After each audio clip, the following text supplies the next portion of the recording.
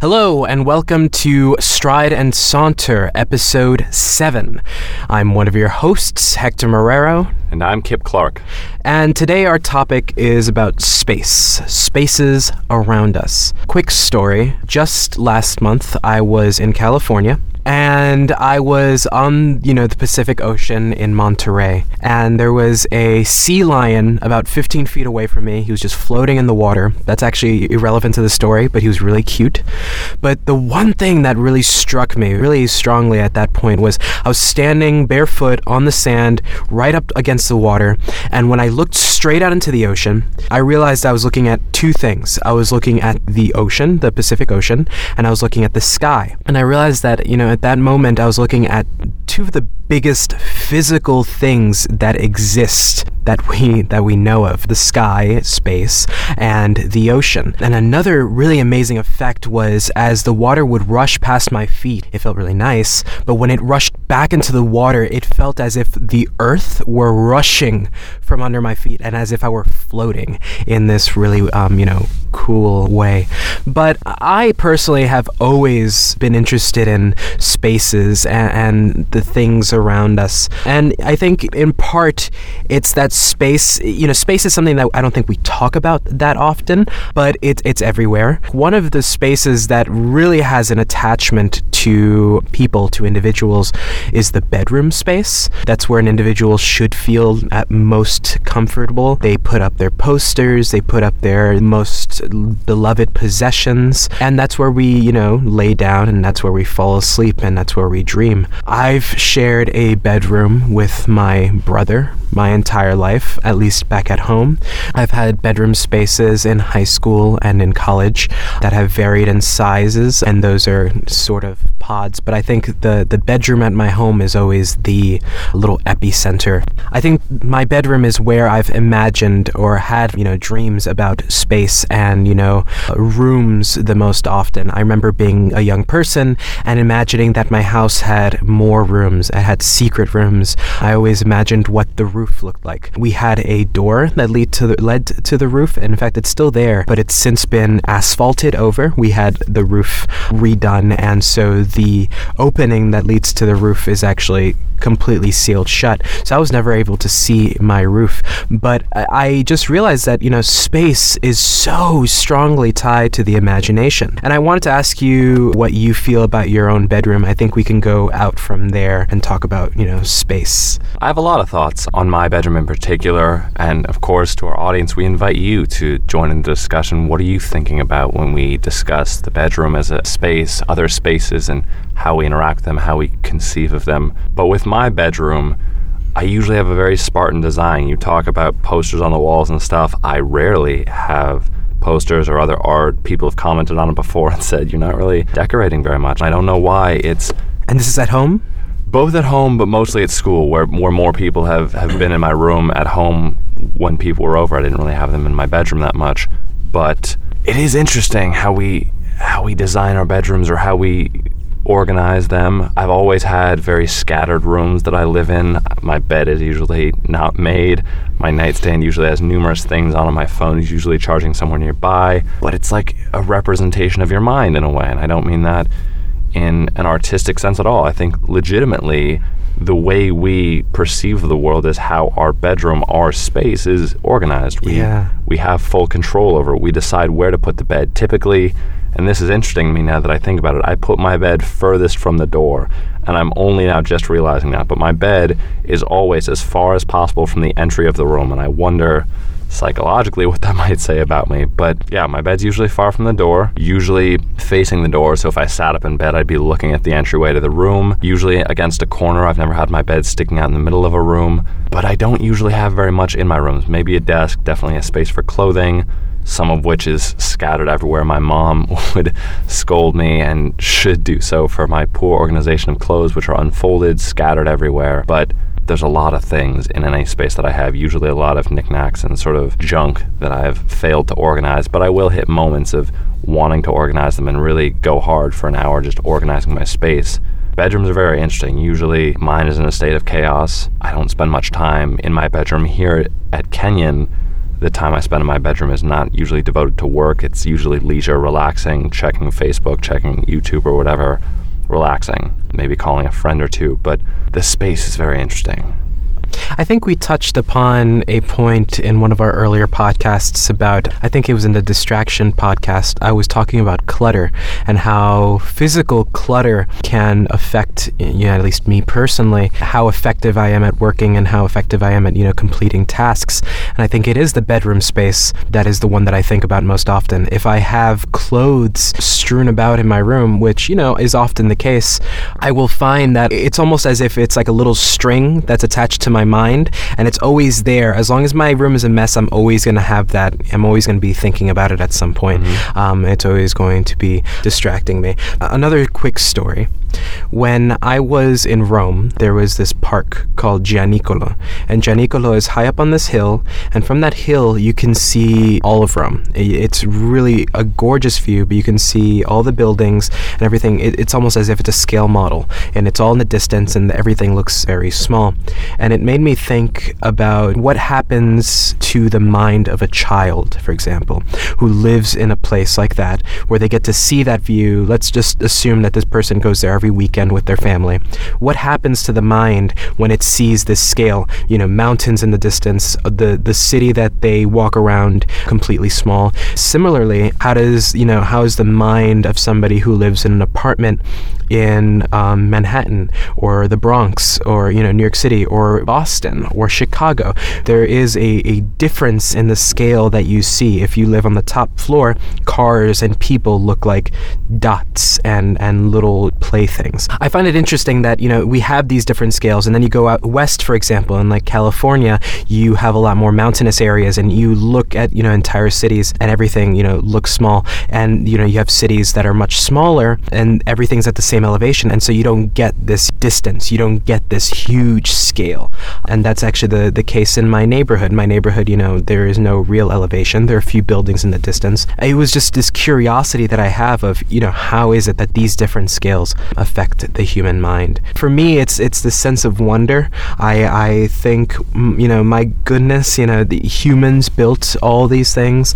At the same time, I think about the size of mountains in the distance, and it's incredible. The scale and the sizes of things always boggle my mind. And in fact, I brought up this story the other day, but just going out to the NCAs in Kenyon and watching as people left their houses to look at the clouds on one particularly beautiful sunset. People were still coming outside to see this marvelous, natural formation. And I think that's really fascinating.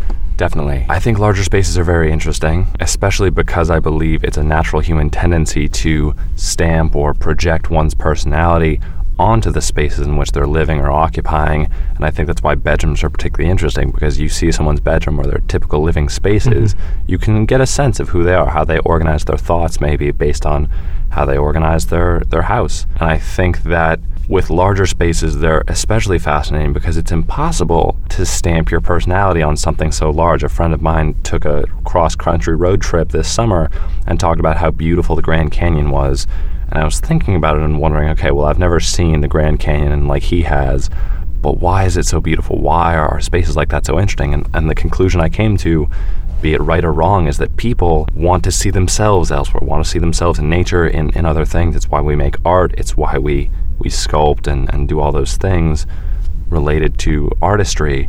And I think that with large spaces, you can't stamp yourself into the sky, into the night sky that's smattered with stars. You just can't put yourself into those stars. And so you see this thing or these large spaces, and they project upon you. They impress you with their grandeur and their size and their brilliance because they're too large to really conceive of. And I think that's why we sort of stand in a state of awe. Regarding a city that you can see like Rome from that hill, and the name of the park again? Gianicolo. Gianicolo. I think it's it's really interesting that someone might be able to see that every week and sort of get a sense of the city that they live in and how big it really is. And I think it's helpful. I think people should take the time, if there are vantage points near living spaces, to really see from a different perspective sort of where they're living, what spaces they're occupying on a large scale. Because I have my bedroom here at Kenyon, you have your bedroom here at Kenyon, but we visit academic buildings, we visit the dining hall. You live, in a sense, in a much larger space than a bedroom, although it's maybe the most intimate space in which you live. But I'm really glad you brought up larger spaces. I think the view from Gianicolo, I think, was very impressive on me, because I'd never been to Rome before, I'd never been to Europe before, and I think seeing the city, seeing all this history in just one small space, all visible to my eye at once, was, marvelous and majestic in, I guess, the same exact way as, somebody visiting New York for the first time perceives it from perhaps the Staten Island ferry or the ferry that goes over to the Statue of Liberty. Here is this piece of land just with all these massive metal structures. And not just that, but New York City, for example, is such an old and it's one of the original cities. And so that on its own has, this marvelous history that makes people wonder and say, wow, that is incredible. That is incredible to look at. Yeah, I think something we're touching upon, or maybe skirting around here, is that spaces are visually accessible to us. It's what we see usually that helps us conceive what a space is. And I think that although I don't dance, dancers have a very interesting perception of space because they move through it in a way that the rest of us don't always. I'd be interested to hear about a dancer's perspective on what space is, how you operate in space, because the rest of us, be it a photographer or a person on top of a hill looking down or looking out, it's what your eye catches. And with a dancer, it's sort of what your body catches, where your toes go when you're spinning around and moving, where your arms go, where you fit into that space. And I really, really think that space invites us to be more than just visually interactive with it. Yeah. But you were talking about New York City, and I apologize for the interruption. No. I actually want to skip to another point, and I actually want to talk about how wide expanses of space, I think, are so important to us, I think, as a species. And I think that shows, I was thinking about Harry Potter. And the story of Harry Potter, it starts off that he lives in a cupboard under the stairs, right?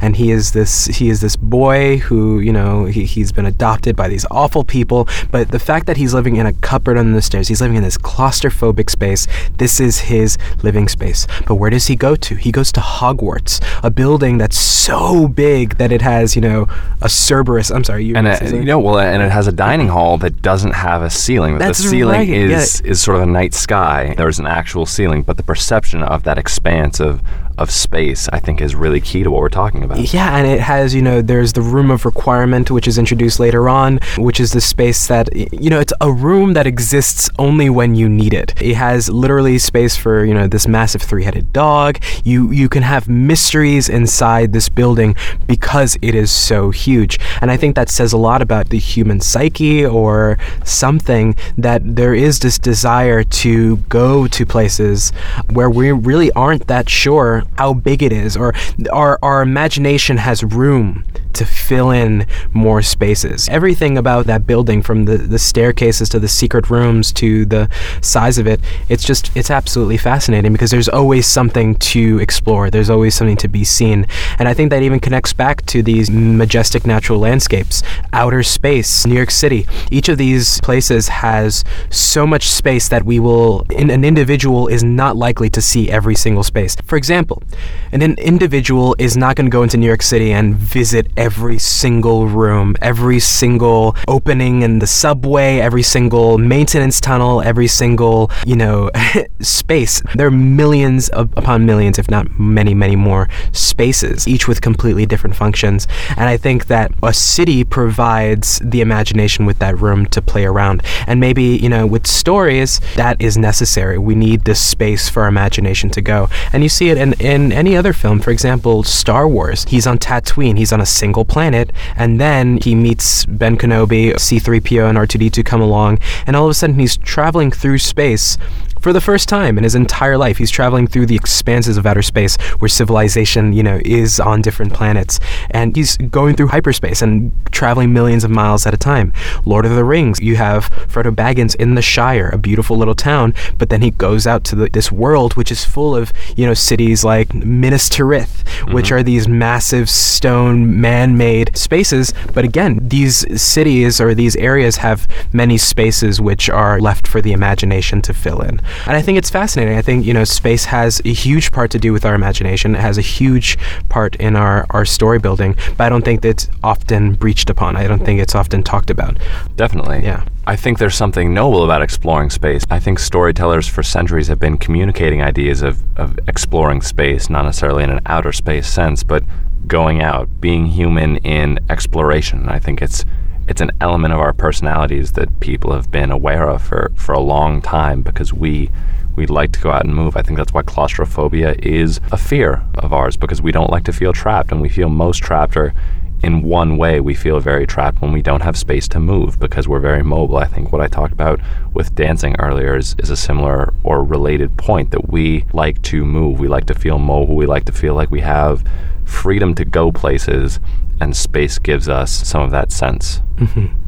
I wanted to talk about for a second the rules of certain spaces and maybe how that affects, our way of being or our way of interacting with spaces. I'm thinking of two things right now. One, I'm thinking about Michelangelo's David, which is in Florence. I can't remember the name of the museum, but I'm very sure that there is a lot of security around that place all the time. But even if there wasn't, I feel that people would be relatively careful. They wouldn't approach the building too quickly. They wouldn't climb the windows, for example. They wouldn't try to sneak into this building. At least most people wouldn't.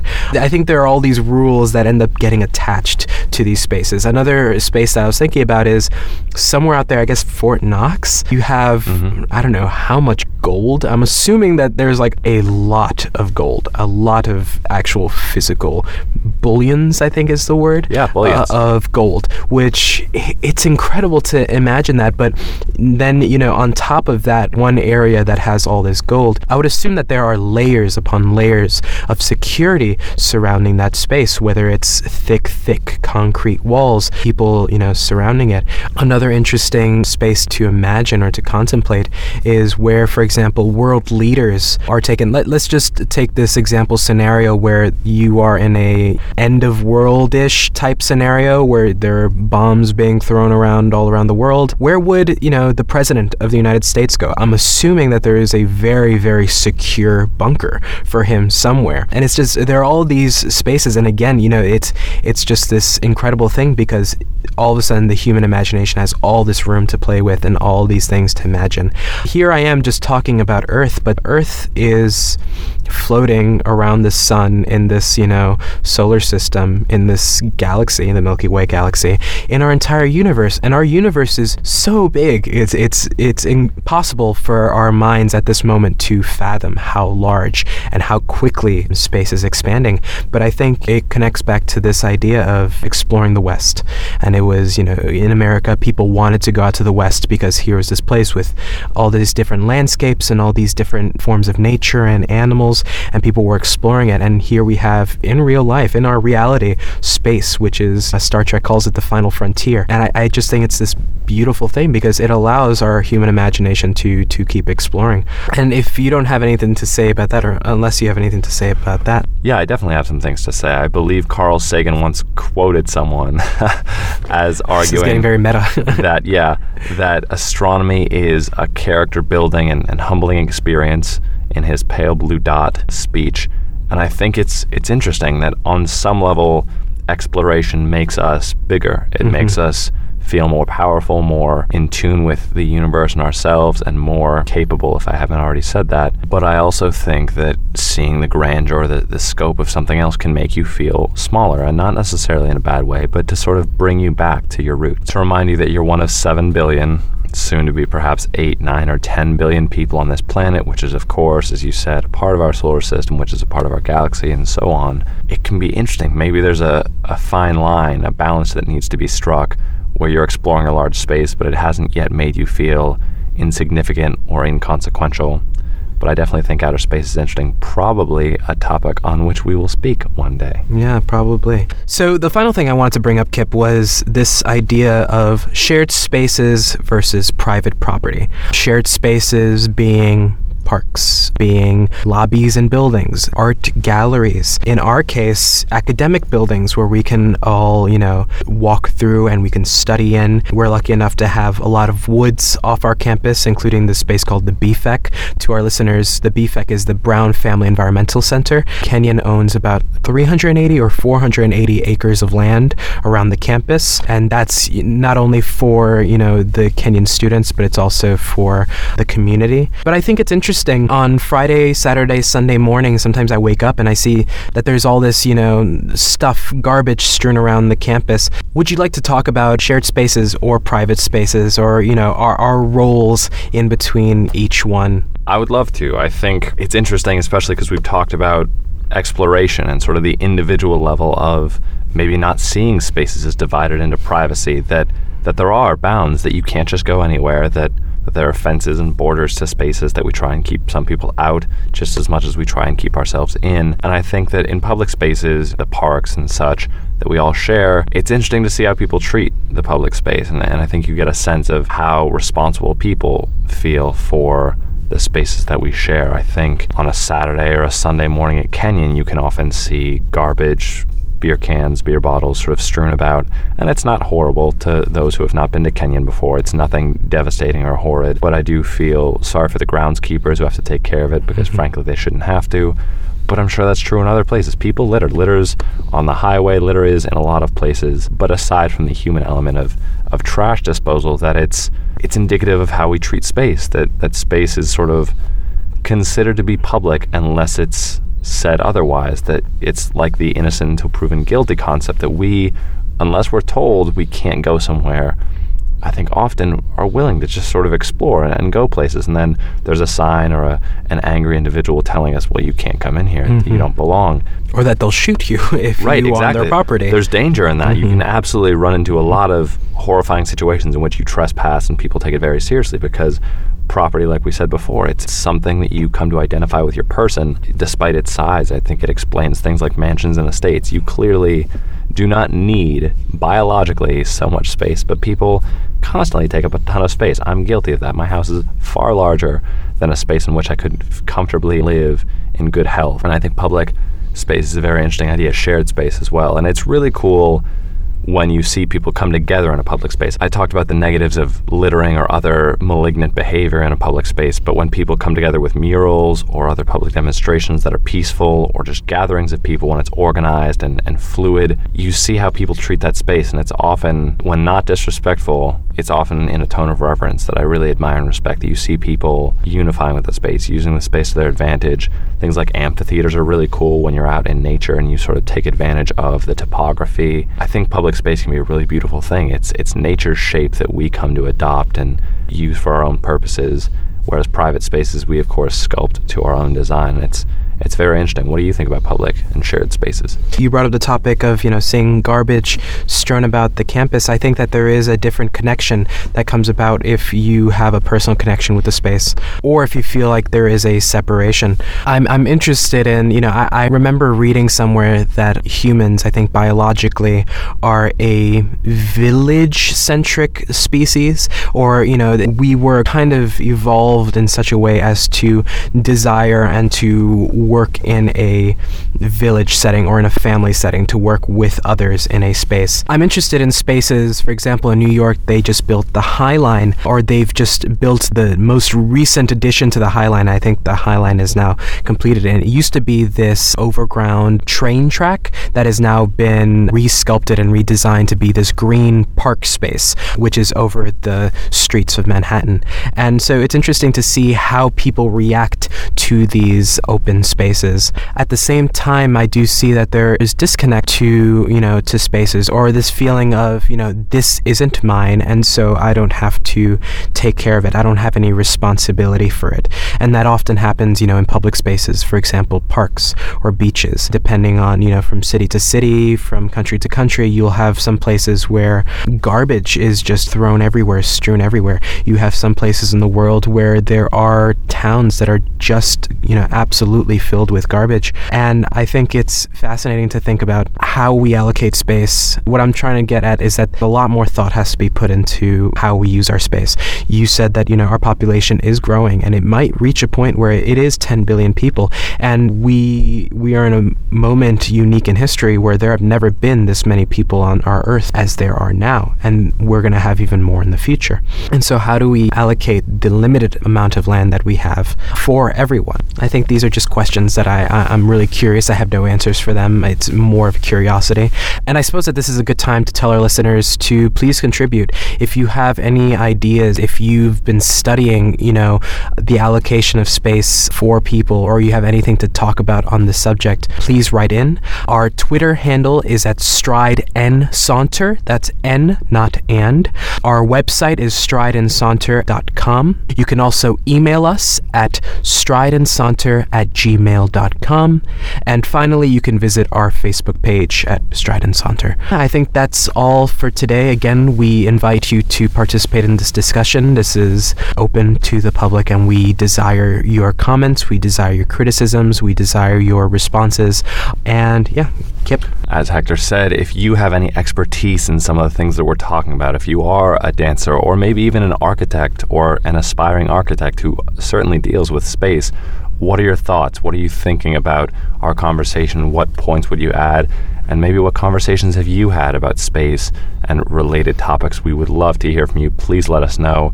And of course, if you liked our podcast today, please share it with friends, share it with family, share it with anyone you think might enjoy partaking or listening to this conversation. We would absolutely love that. And if you didn't enjoy our podcast, which is of course okay, we understand, please let us know. Write us an honest review. Tell us why we didn't meet your expectations or what we could have done better. We want to know. We want to improve this podcast. And as Hector said, that is our episode. So as always, in closing, we thank you very much for listening. It means a lot to us. And from thought to word and voice to ear, this is Kip Clark signing off. And my name is Hector Marrero. My middle name is Lewis.